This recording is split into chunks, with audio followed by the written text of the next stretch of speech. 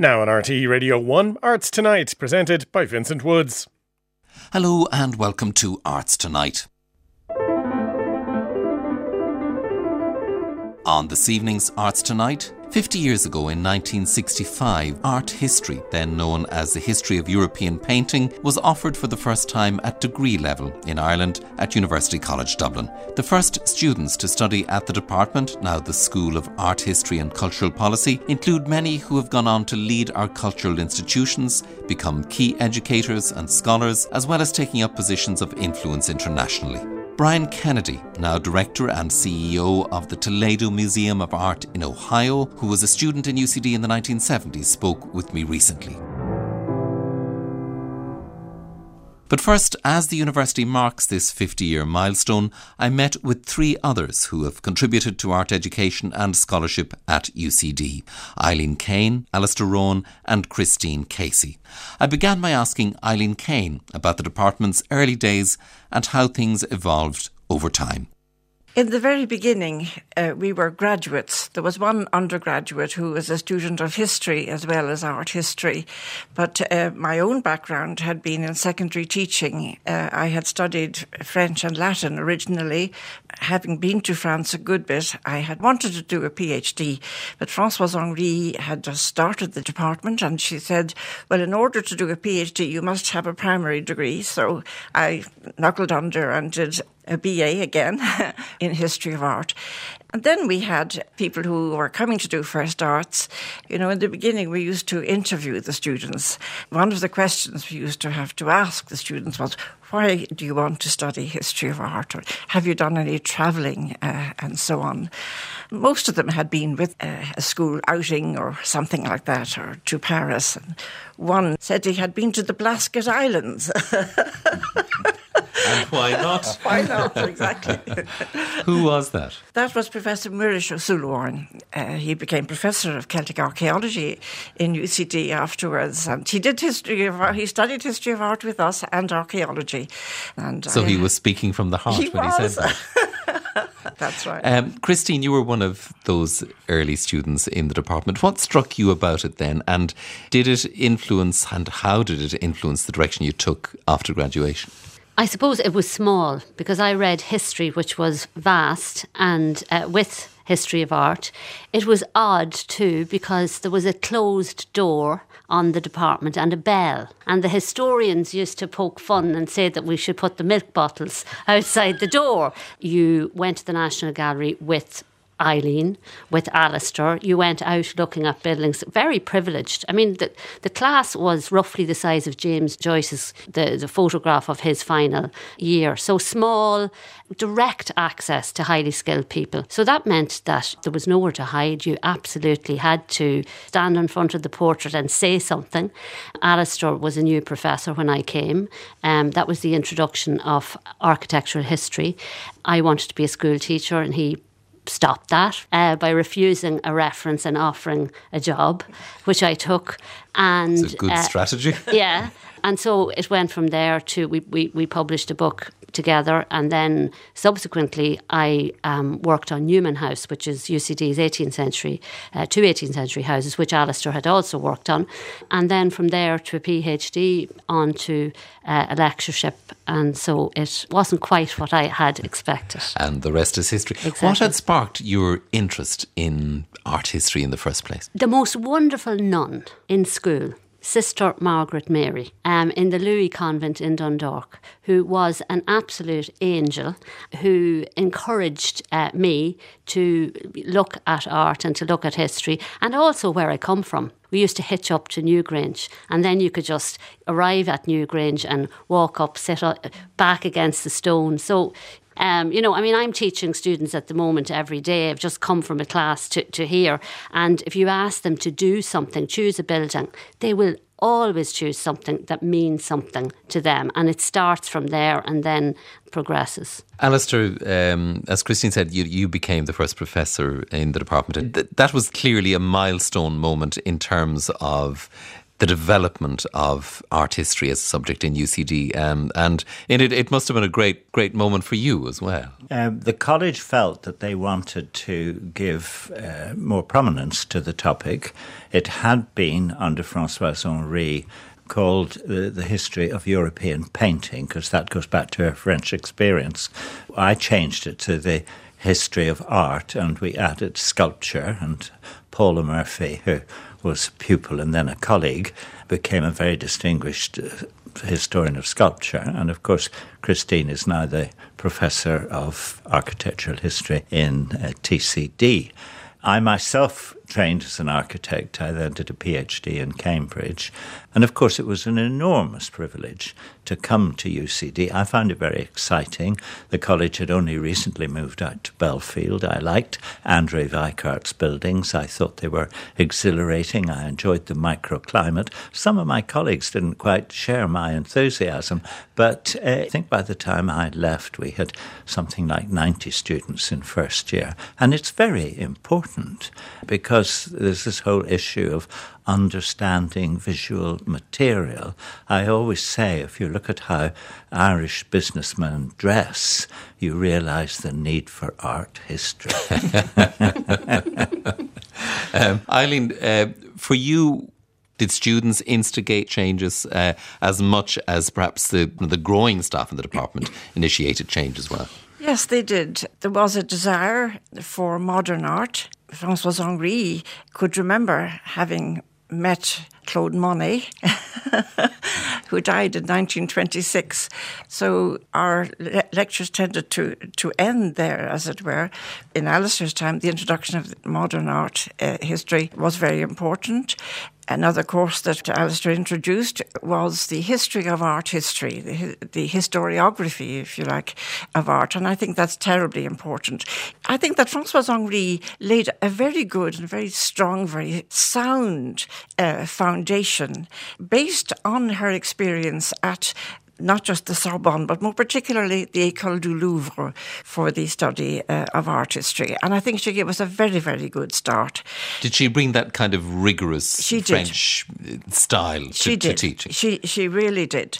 Exactitude was definitely to be desired. Yes, but also in what she instituted, in what she set up in the department, like studying an individual artist in depth, like studying an ensemble of paintings, like, for example, the Arena Chapel in Padua. Those were things that she took with her, if you like, from her French training. I think they're important to any school of art history. You must have the strong foundation, I think. Alistair, that rigour. Well, I was going to say rigour and discipline. I think when we introduced the history of art history, that was astonishing for the students, because most students think art history is sitting in the dark and looking at pictures, and it very largely is. They then learn that it's not really just thinking, oh, how lovely that is, that the history is the essential discipline of art history. But when you do the history of art history, where do the ideas come from? Are they true? They suddenly feel their brains expanding, and as well as that, it's very startling because they sit in a light lecture theatre for a whole hour and have ideas shoved at them and then begin to exchange these ideas. And I think that, in a sense, was part of our credentials as a serious subject. And I think we should mention the Percy Griffiths lectures. They are very important because for many, many years now, both in UCD and Trinity, but starting in UCD, there were these lectures free for members of the public. Christine, I'm just wondering, how do you assess the legacy of the original art history department in UCD and what it fed into and the creation of what is now the Department of Art History and Cultural Policy? An empirical approach. There was never tolerance for navel gazing. you had to make sense of the image. That was absolutely fundamental. I do remember someone saying to me from a different discipline sometime in the 1990s, do you know about the conceptual turn? Or, has the conceptual turn passed you by? And the conceptual turn has come and gone. We now have, of course, the material turn. I feel that the grounding that I got in art history and that so many of my fellow students got gave us what we actually now need, which was the kind of precision that Eileen was talking about, the kind of interpretation that Alistair was talking about, but always rooted in reality. So I think that's certainly what I got from it. Can I ask you all, what developments you'd like to see in the teaching of art history in schools in general, because we're looking at those increased numbers now, taking art history. Eileen, you were a teacher. Well, I'm not qualified to answer that directly because I taught French and Latin. But I would like to see the history of art as part of the teaching of history, because it has to do not just with the practice of art, but also with the history of ideas, the history of civilization, the history of culture. Part of Françoise Henri's idea, and part of what we did, I suppose, in the beginning, was that we would form a body of people who were well qualified to teach history of art, well qualified to be members of staff in the cultural institutions. And I think the department achieved that very well, because the National Gallery, I should say, of Ireland, its staff came from among our graduates, the Hugh Lane Municipal Gallery, the Crawford Gallery, and so on, all those cultural institutions. But I would put all of that on a level with teaching, that the teachers of art history, we could have historians, provided, of course, that they were also qualified in art history itself, yeah. Christine, would you concur with that the teaching of art history in our schools might actually come under the umbrella of history? I think that really increasingly art history is becoming cultural history. I mean, it's a problem. Does it remain a discipline? It has enormous potential. I mean, the visual memory that you build up has applicability in so many fields. Alistair, what's your take on this? I would like school teachers to realise art is all around them. One of the tricks that we did with students right at the start in UCD for a number of times, we would go away for a weekend just to say, what is history of art? And we always broke them down into groups of about 4 or 5, and they had to bring a postcard and they had to talk to the others for 2 minutes about why they liked the postcard. And that gave us as staff a very clear idea of what they knew and what they'd been shown. And some were brilliant, and others would just say, well, this shows 2 men in blue and a lady in red, and, I like it.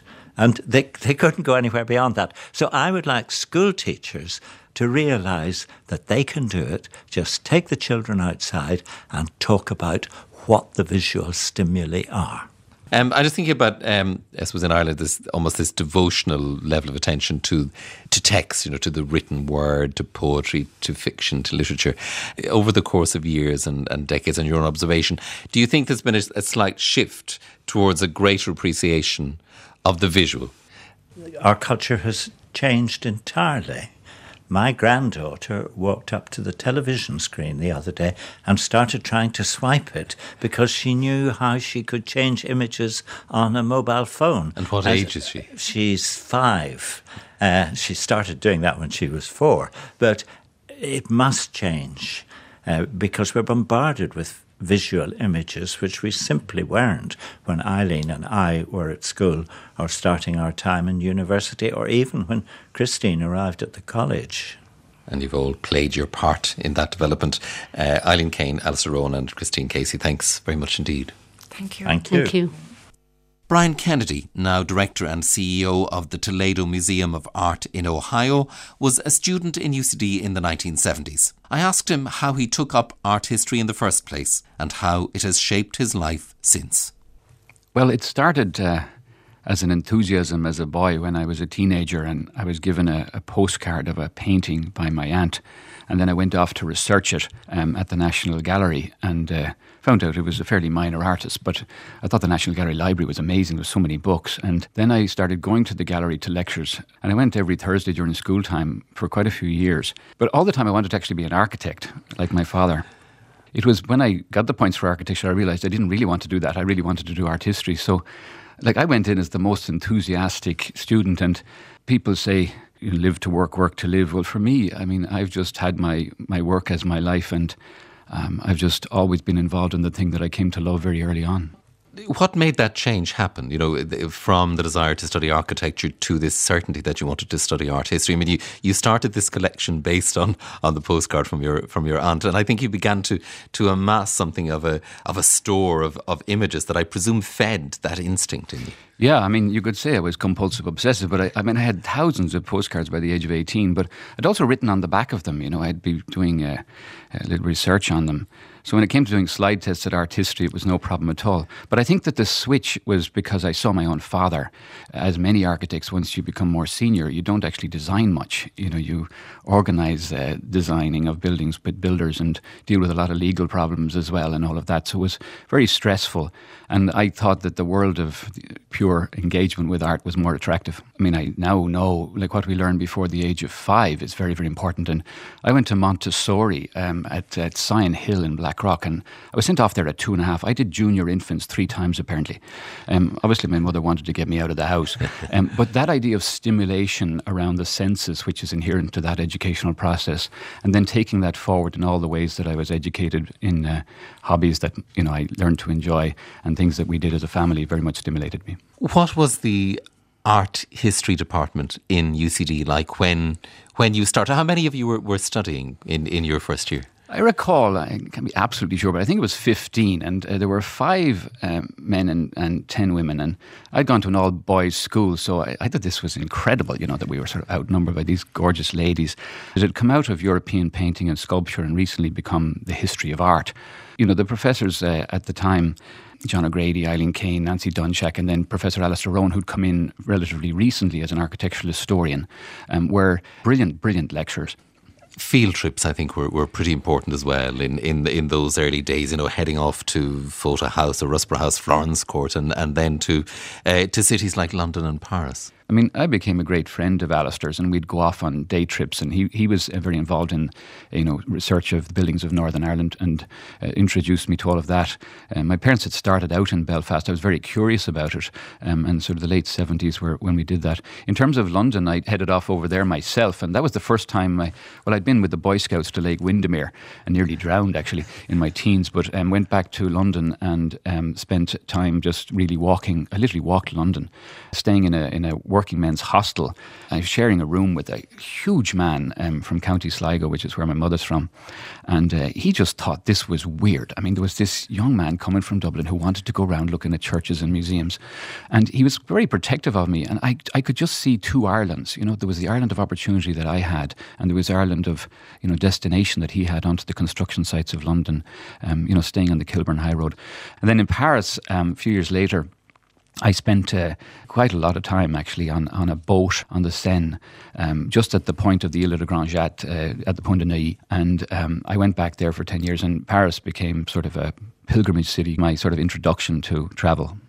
When you left UCD then, what was your initial career plan? Did you have one? I mean, I think you went into the civil service to start with, and I mean, there's been many lines since then, but a very interesting first job in the civil service.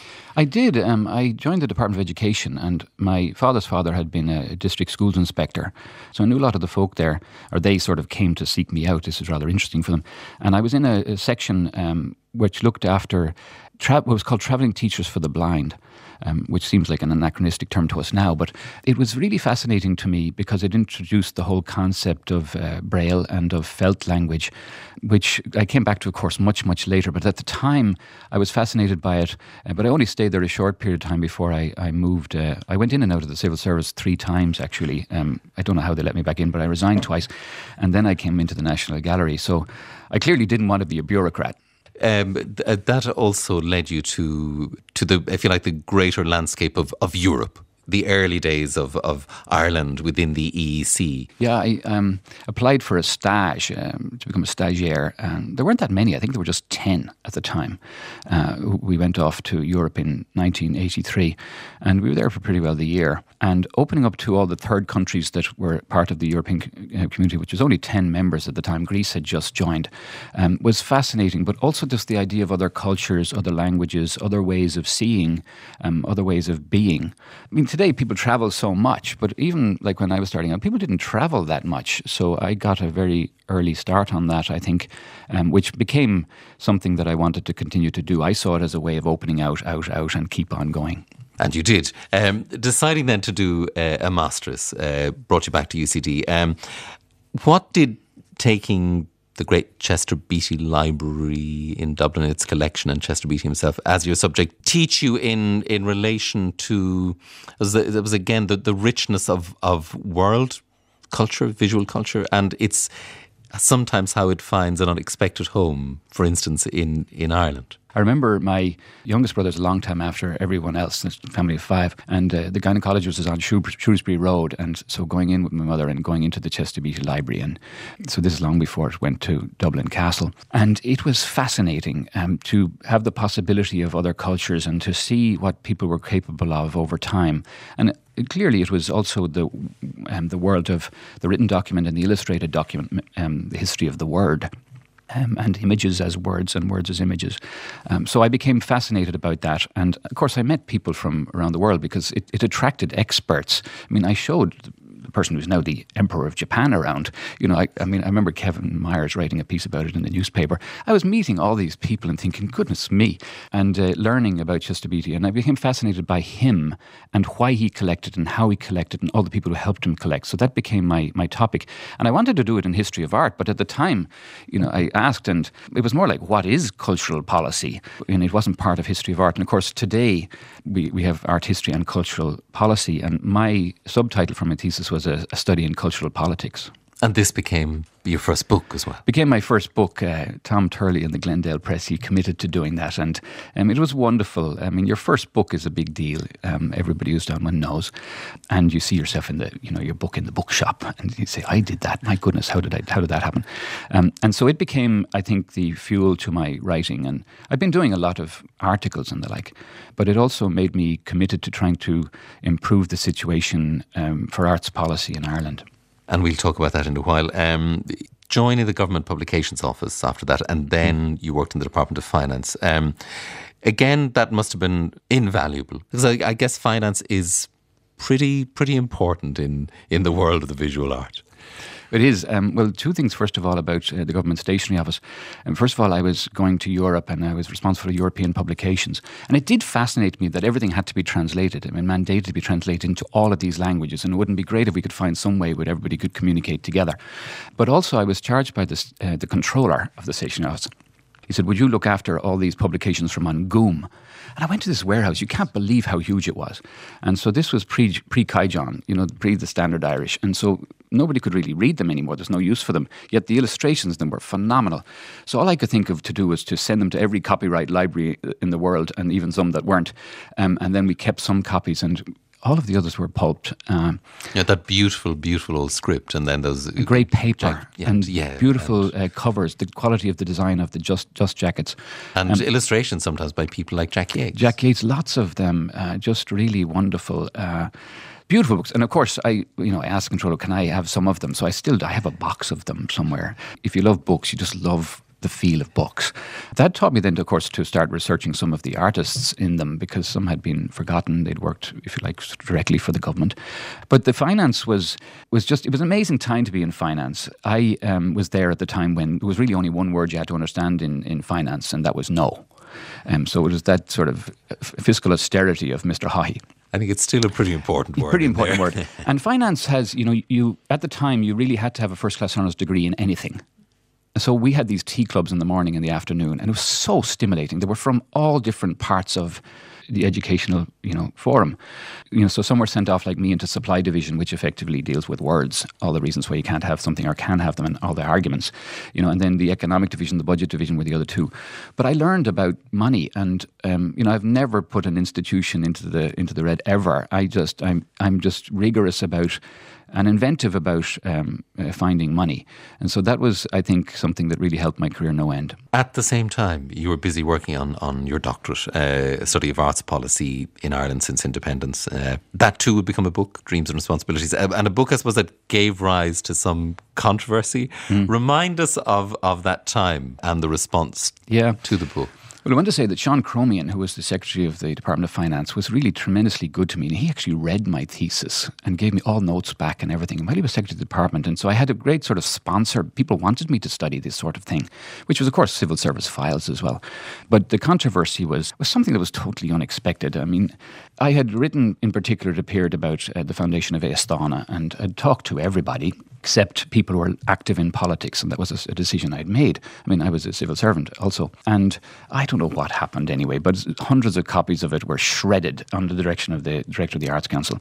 Subsequent director reprinted it again, and it's still on their website, I believe. It appeared at a conference at the Irish Museum of Modern Art with a brochure written by the then advisor to the Taoiseach with an elastic band around it, which was described, I think, in the media as an intellectual condom. And I mean, these sort of things were happening, and I thought, this is seriously weird. I mean, I'd written a history book. So it became a controversy indeed, and I realised how sensitive, of course, arts politics is. People have different views and they have different ways of seeing things. Anyway, it's long in the past, and it was a minor matter on one hand, but every so often I see another article about it, and there were editorials about it. And fortunately, that happened after I'd gone out of the civil service and joined the statutory authority that is the National Gallery of Ireland. And of course, the advisor to the Taoiseach at the time was Anthony Cronin. It was, and he can answer for himself. But I mean, I so researched that. And it's true, I hadn't talked to him, so his point of view wasn't in it. I give him that. Well, let's just put it in short. For people who remember what Gubu was, it was part of Gubu politics. It was very strange indeed. Did you feel that it impacted on your career in Ireland, or that it had the potential to impact on it?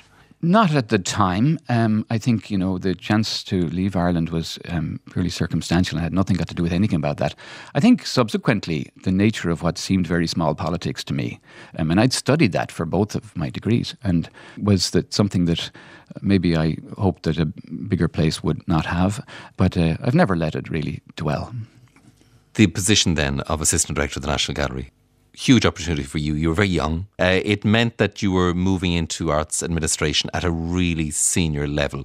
Some terrific things happened in your time there with Raymond Keefe. Yeah. I landed into this job, and I was on fire. I was sort of like Speedy Gonzales. I wanted to get on with everything. So let's get money from finance, and I knew where it was. And great civil servants helped us to get money. We refurbished the gallery, and it was leaking, and it had terrible problems. But lots of discoveries. So one of the surprises that we had was the most popular postcard in the gallery was by William Leach. It was The Goose Girl. It turned out to be by an English artist, Stanley Royal. So that was quite a surprise and a comeuppance. There were bigger ones. The bite paintings were coming back at the time, and the idea that they were being used as collateral in drugs deals was just incredible. One came back from the Netherlands. The Metsu came back from Turkey. Then the discovery of the Murillo that Rosemarie Mulcahy then later worked on in the Murnaghan's house in Merrion Square, down in the Mews at the end of the garden. Our installation crew, walked it up to the National Gallery. Great missing large painting. And the most important one, of course, was the Caravaggio, which was discovered in the Leeson Street Jesuit house. Father Barber had asked for the paintings to be conserved, and I brought Sergio Benedetti over there, and he knew what it was. And obviously that's a huge story. The Lost Painting, the book, tells that story as a film script, I have to say. I didn't particularly like the characterization of myself as a bird-like young man or something like that, lanky as well, but he was also flattering. But it was a great yarn, and of course it was a huge story internationally. But the biggest one was really the development of the gallery. And Raymond was a visionary. He saw those buildings on Merrion Square, 88 and 89, and then on Clare Street, and the idea of heading off to try to buy them and all the trouble, that the footprint of the gallery now compared to the footprint then is very different. And of course it will be in another short while when the whole expansion is over, which really was envisaged at that time. Did you continue to communicate with people in UCD? I mean, did you retain those links to the department in UCD through those years? Dr. Eileen Kane flattered me greatly by involving me in the Percy Griffith lectures. And of course, we used the works of art in the National Gallery of Ireland, so it was something that I loved doing. And Alistair got me involved in ICOMOS, which was the International Council of Monuments and Sites, and as secretary. And we'd go off various places. And, at that stage, Ireland was only beginning to realise there was a whole lot of possibility in cultural funding from international sources, and we were sort of in on the early part of that. I became fascinated by thatched cottages and how to get support for thatchers so that we could fix those. The collector in you, sparked off as it was very early on by those postcards from your aunt. That continued, I think, as well. I mean, both in terms of art history and then collecting art paintings. Yeah, I mean, when you go into art administration, you've got to be very careful. Art critics probably shouldn't collect at all, and art museum directors should be careful too. But this was while I was in finance, I bought my first work of art, which was, I'd become fascinated through An Goom, by periodicals, the Irish Monthly, Studies and Furrow and so on, but particularly by the Capuchin Annual. And I headed off to try and buy every single one. And I got a great break because Sean T. O'Kelly's Banny Callig had just died, and so it went to the estate sale, and I got the first 30 there. Then I saw one day in a bookshop, some shop, high on a shelf, I recognised immediately that's Father Senin, who was the editor. And so I bought it. It was a Sean O'Sullivan drawing. So that sort of started me on collecting. I had to collect young Irish artists, and really just to support them, because if I really liked them. And also I wrote a few catalogues of young Irish artists at the time. Mary Foley, Aileen McKeough, James Hanley, people like that. And that was also opening me to contemporary art. The Capuchin Annual, it was quite a remarkable publication. The Capuchin Annual was extraordinary. The quality of the writing, the quality of the paper, the whole way that Father Senin went about telling a story of a cultural Ireland. I subsequently wrote about this, the creation of an Irish identity in the Free State. And it was very complicated sort of unpacking of, it was post-colonial politics. But Father Senin came at it from the Irish Republican standpoint. It was over Sean Lamass's family's house in Capel Street that he had his office. Not his house, I think it was a shop of Lamass. It was also a journey into really trying to understand the development of arts and cultural policy in Ireland.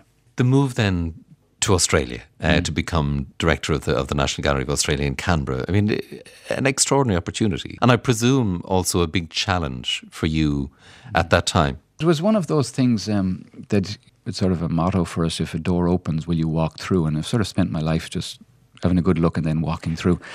So we got a call out of the blue one morning from Betty Church, who was director of the National Gallery of Australia, and she was retiring. And Raymond had charged me with leading the exhibitions that we're sending to America and Japan and Australia. And so I travelled an awful lot, and also to Australia in 1994, and I gave lectures there.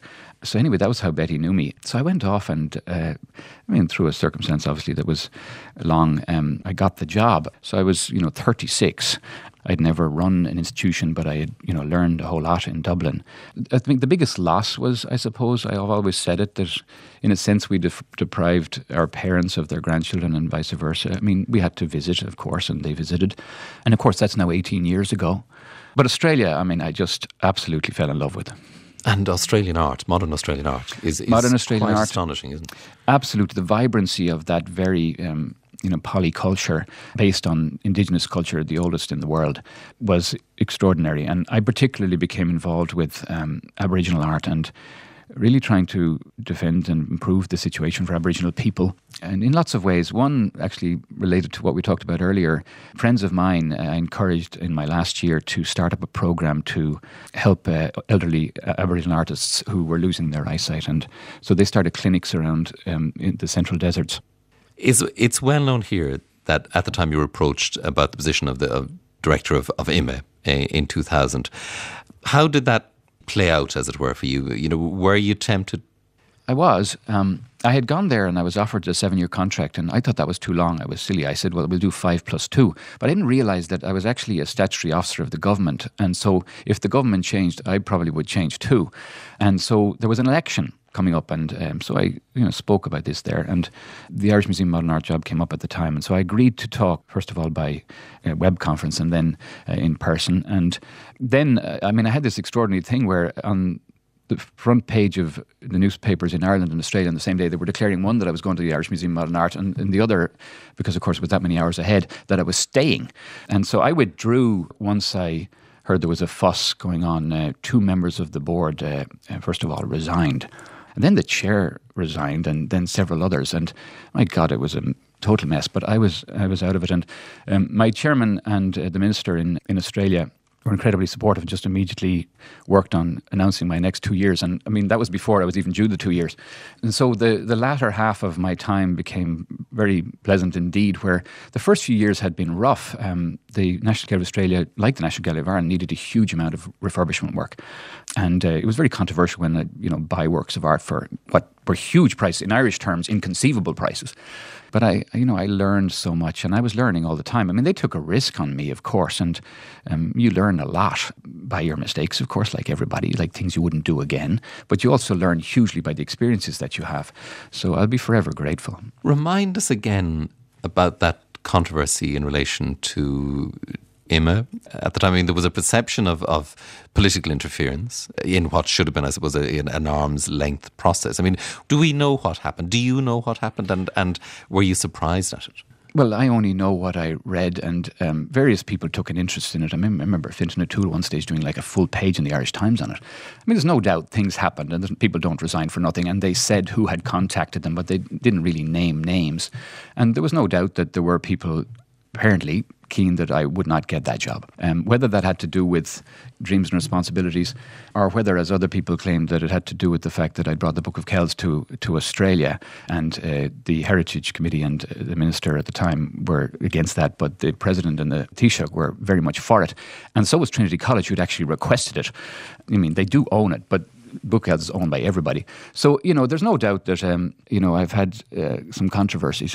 And do you think those controversies will be told in full? I mean, the details of them will emerge in full, maybe by a young student, the equivalent of you 30 years ago now, who look at that period of history. I mean, would you hope that the full story would emerge in time? Yes, I would, because I'm a great believer in history and in the methodologies of history. History is always a version of what happened, but the release of government papers, provided people wrote things down, and the bureaucrats generally do it if the politicians do not. So I think that a fuller story will be told. As part of a growth story, I think it matters. I mean, the arts and require arm's length to really be able to thrive. And if there is political interference or people working back stories and then denying them or whatever, I mean, it's no different from anything else. I know exactly what it is, but it's not ideal. A few controversies, I suppose, as well in Australia. The Damien Hirst, the famous Sensation exhibition, which you decided not to show in the National Gallery. For instance, there was a lot of furore at the time about that. Why did you make that decision at the time? Well, I sent a team of people from Canberra to Brooklyn. So after it was at the Royal Academy, where it created a lot of fuss, it was in Brooklyn, and Mayor Giuliani had created a big stink about it without having seen the show. Over alleged blasphemy. It was the Holy Virgin Mary by Chris O'Feely, which ironically ultimately ended up in Australia, in Tasmania, recently sold. But what turned out was, once we talked to people in the museum, all sorts of behaviours had gone on which would be contrary to certainly a government institution like the National Gallery of Australia, but also to truth in practice. They weren't necessarily against practice at the time because practice hadn't actually caught up with it, but there were a lot of donations made by dealers supporting their artists in the show, and by auction houses, and by the collector himself, and all these sorts of things would now not be allowed. And so we made it on that decision.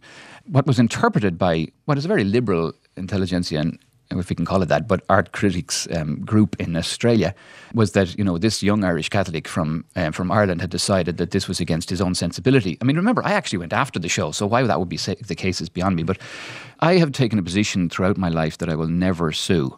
And I think the most charming thing that was written about me at the time in a periodical was that I was a self-flagellating Irish Catholic of the worst possible kind. And the only thing that was wrong about that was that I've never self-flagellated. But you take the rough and tumble, and if you're in a public job and you've got a lot of authority and you can spend a lot of money, you've got to be able to take it, just like any other form of politics. I mean, it's a form of power, and you've got to be accountable to it. So it was rough and tough, and I've got a very tough skin now, but it was very difficult on my wife and our friends at the time, because basically wasn't true. And the papers in future, I think, will show a different story around that. But they will also show that we were careful to consult and, ask, because we were a government institution. But we made the decision on the right reasons. So for you, it was about the integrity of everything around the making of the show. And I suppose, again, coming back to finances, the finances around it. Well, it was actually that, and it was more than that too. It was that the arts advisors to Charles Saatchi were actually advising against it. Maybe against his wishes at the time. And that the integrity of the artists was being brought into question. If you're going to cancel a show, for God's sake, cancel it before you put it on. So in that case, maybe I should never have gone for it. But it was a defining moment in my understanding of my own thoughts around censorship, around freedom of speech, around integrity, around doing the right thing. And that sometimes doing the right thing requires you to take a big hit at the time and you have to get over it. In the end, I went out with that many parties out of Australia that people realised that, as they say, Australia is a fire test, and I survived the fire. What show did you replace? That was really ironic. Cancelled one. Vincent, we did this show which had been on at the Asia Society, and I'd seen that. I was utterly fascinated, and it was new Chinese art. It was called Inside Out. And of course, there was so much more that was ever more controversial in that show. But because it was from a different culture, it wasn't as offensive. People did wonder about it, but it was a staggeringly great show, and it spawned a lot of collecting that we did in new Chinese art, which of course now, we bought for 100,000, 200,000 things that would be millions today because of the growth of the Chinese market. That was in the year 2000.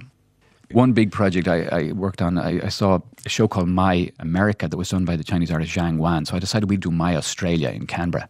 Well, it involved several hundred people in the Australian winter, naked in the sculpture garden, standing in basins, being squeezed with red water which looked like blood, and then walking up to the Australian flag and paying homage and saying where they originally came from. Zhang Wan, we had lots of sheep, and he then brought a little lamb into the museum, all of them naked. And when I thought about that afterwards, I thought, everything's a question of perspective. Everybody was crying. It was so emotional. It was so beautiful. But when I thought, the fuss that was created about this and the opportunity with that, the world's a strange place and it's wonderful to be here.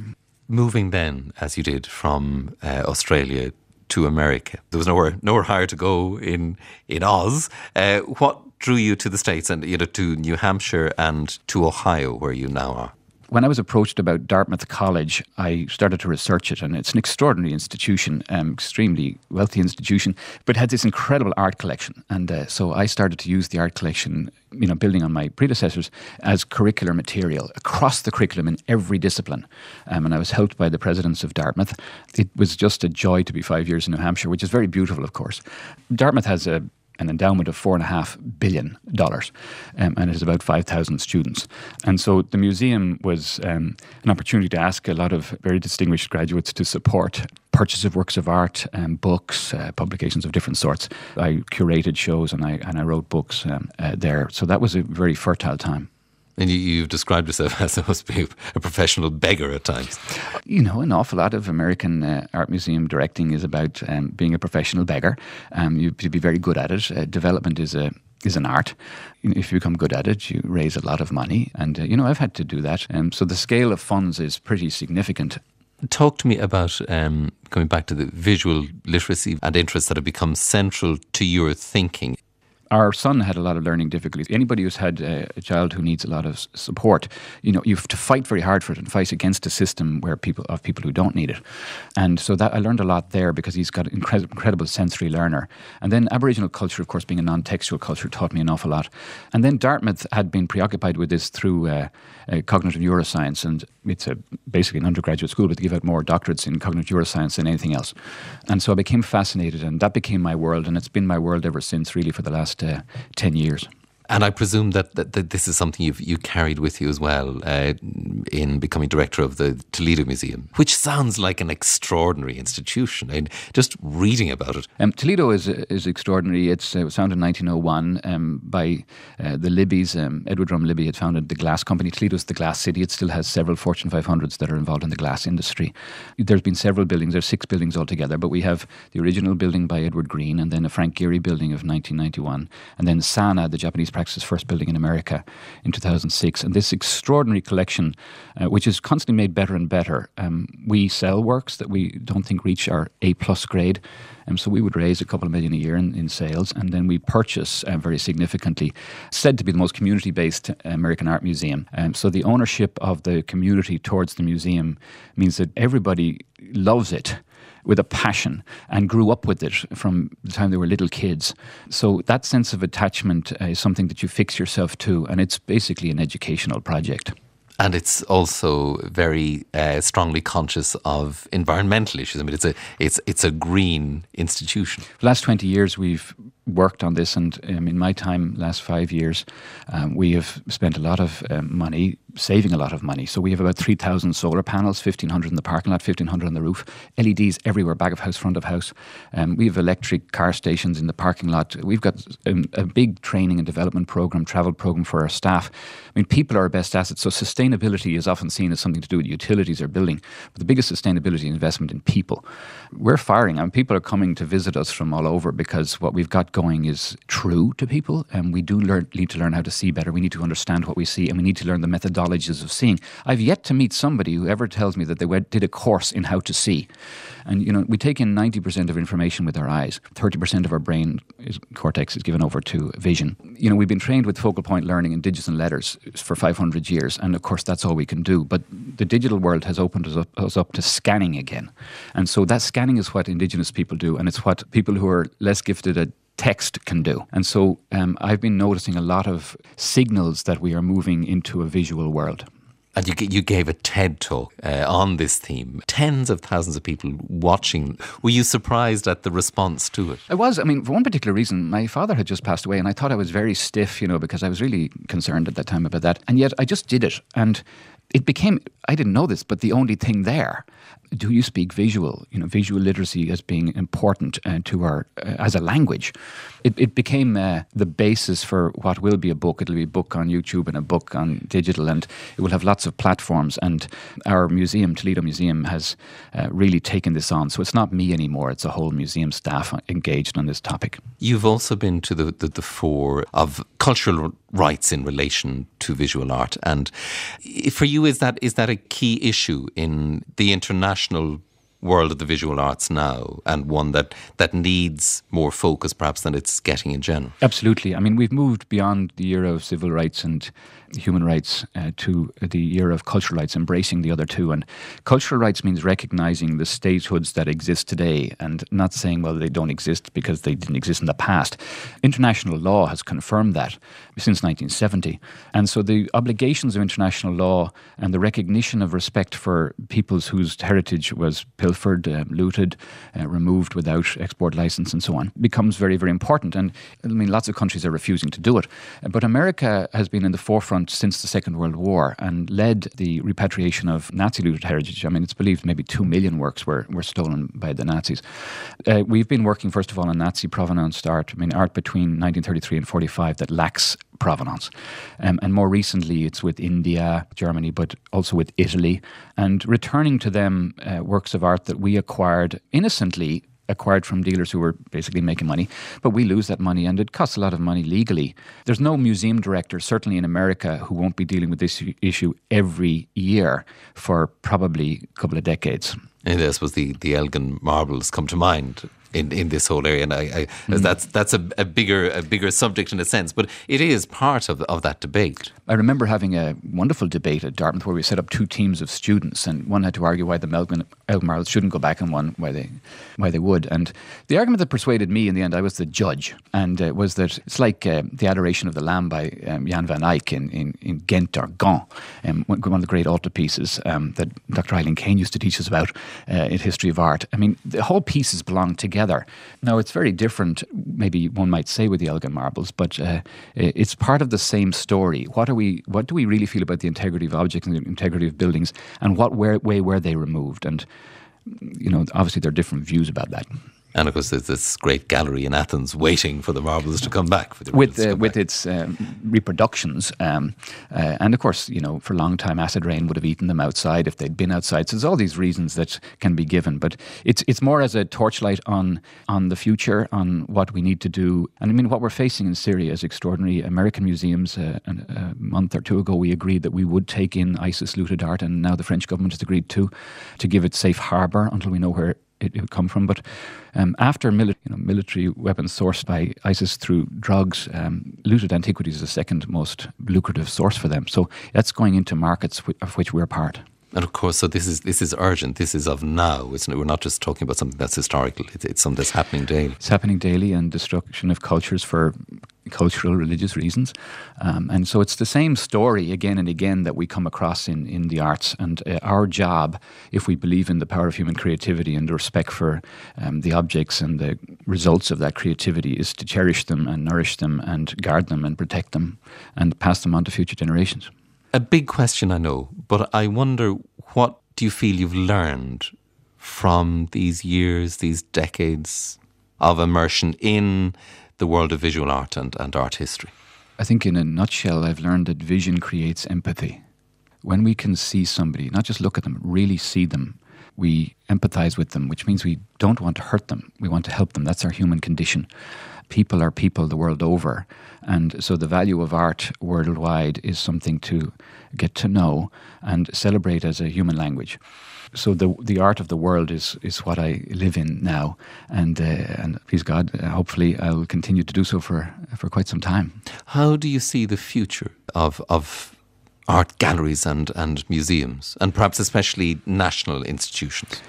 National institutions have a responsibility. I remember my father used to say to me, Brian, if you're given authority, you must use it. So we must use our authority, and we do have a lot of it. The biggest lesson to learn is that in 1804, the world had 1 billion people for the first time. In 1975, it had 4 billion people for the first time. And now we have 7.3. And we've taken a quarter of the people out of poverty in the last 20 years as well. So the digital revolution is creating a communication platform for the world. And that's our possibility. And the language that we speak is a visual language. So the kind of holy grail of language is to find human language that everybody can interpret and understand in their own way. Because formal language is the only universal language, but the language of ideas and the language of symbols and the language of meaning are the three ones that mutate depending on your culture. And so we'll always read them differently. But formal language is part of, I think, our human nature. And building on it creates a communication mechanism that business, which is running the world, wants as well in terms of branding and advertising. But there's going to be huge effort put into this. And of course, the source material for the ways that we've done that in the past, that we may have lost the ability to read in their meanings frequently, is in the Art Museum. You use the term, do you speak visual, in relation to this? Do you speak visual, and the ability to speak visual? I mean, do you speak visual means the ability to read and write visual language. So we've got several rooms in our museum which have whiteboard paint all over. I mean, if you can't express it on the wall, you can't express it. And we also have, our tables, you write on the tables. So it's to get this expressive sense of making meaning visually, and also the way that we dress and the way that we look and the whole expression of who that we are. Sustainability. Well, I see it, therefore I understand it. Whether you believe it or not is another thing. That is my world, and I think that we're making a big impact. We had the International Visual Literacy Association conference for the first time in 46 years in an art museum last year at the Toledo Museum of Art, and this year it was again at an art museum in San Francisco. We must not so much talk about art history before we talk about the ability to read images and to understand objects. Just thinking about a number of artists that I suppose you've worked whose work has meant a lot to you. Sean Scully, Frank Stella, and Jules Olitsky. All of them, for instance, you said that it was through Aboriginal art that you were led to the work of Scully, his abstraction, and the geometric abstraction of Stella, and then the different, that again, this colour field area for Olitsky. What connects, if there is that connection? I mean, what connects those artists for you? It's a very powerful connection. I mean, I like big questions, and it just started to really enervate me. Why about 1910 in Europe did Kandinsky and in America Arthur Dove self-proclaim that they had made the first intentionally abstract work of art? So why did that happen in 1910?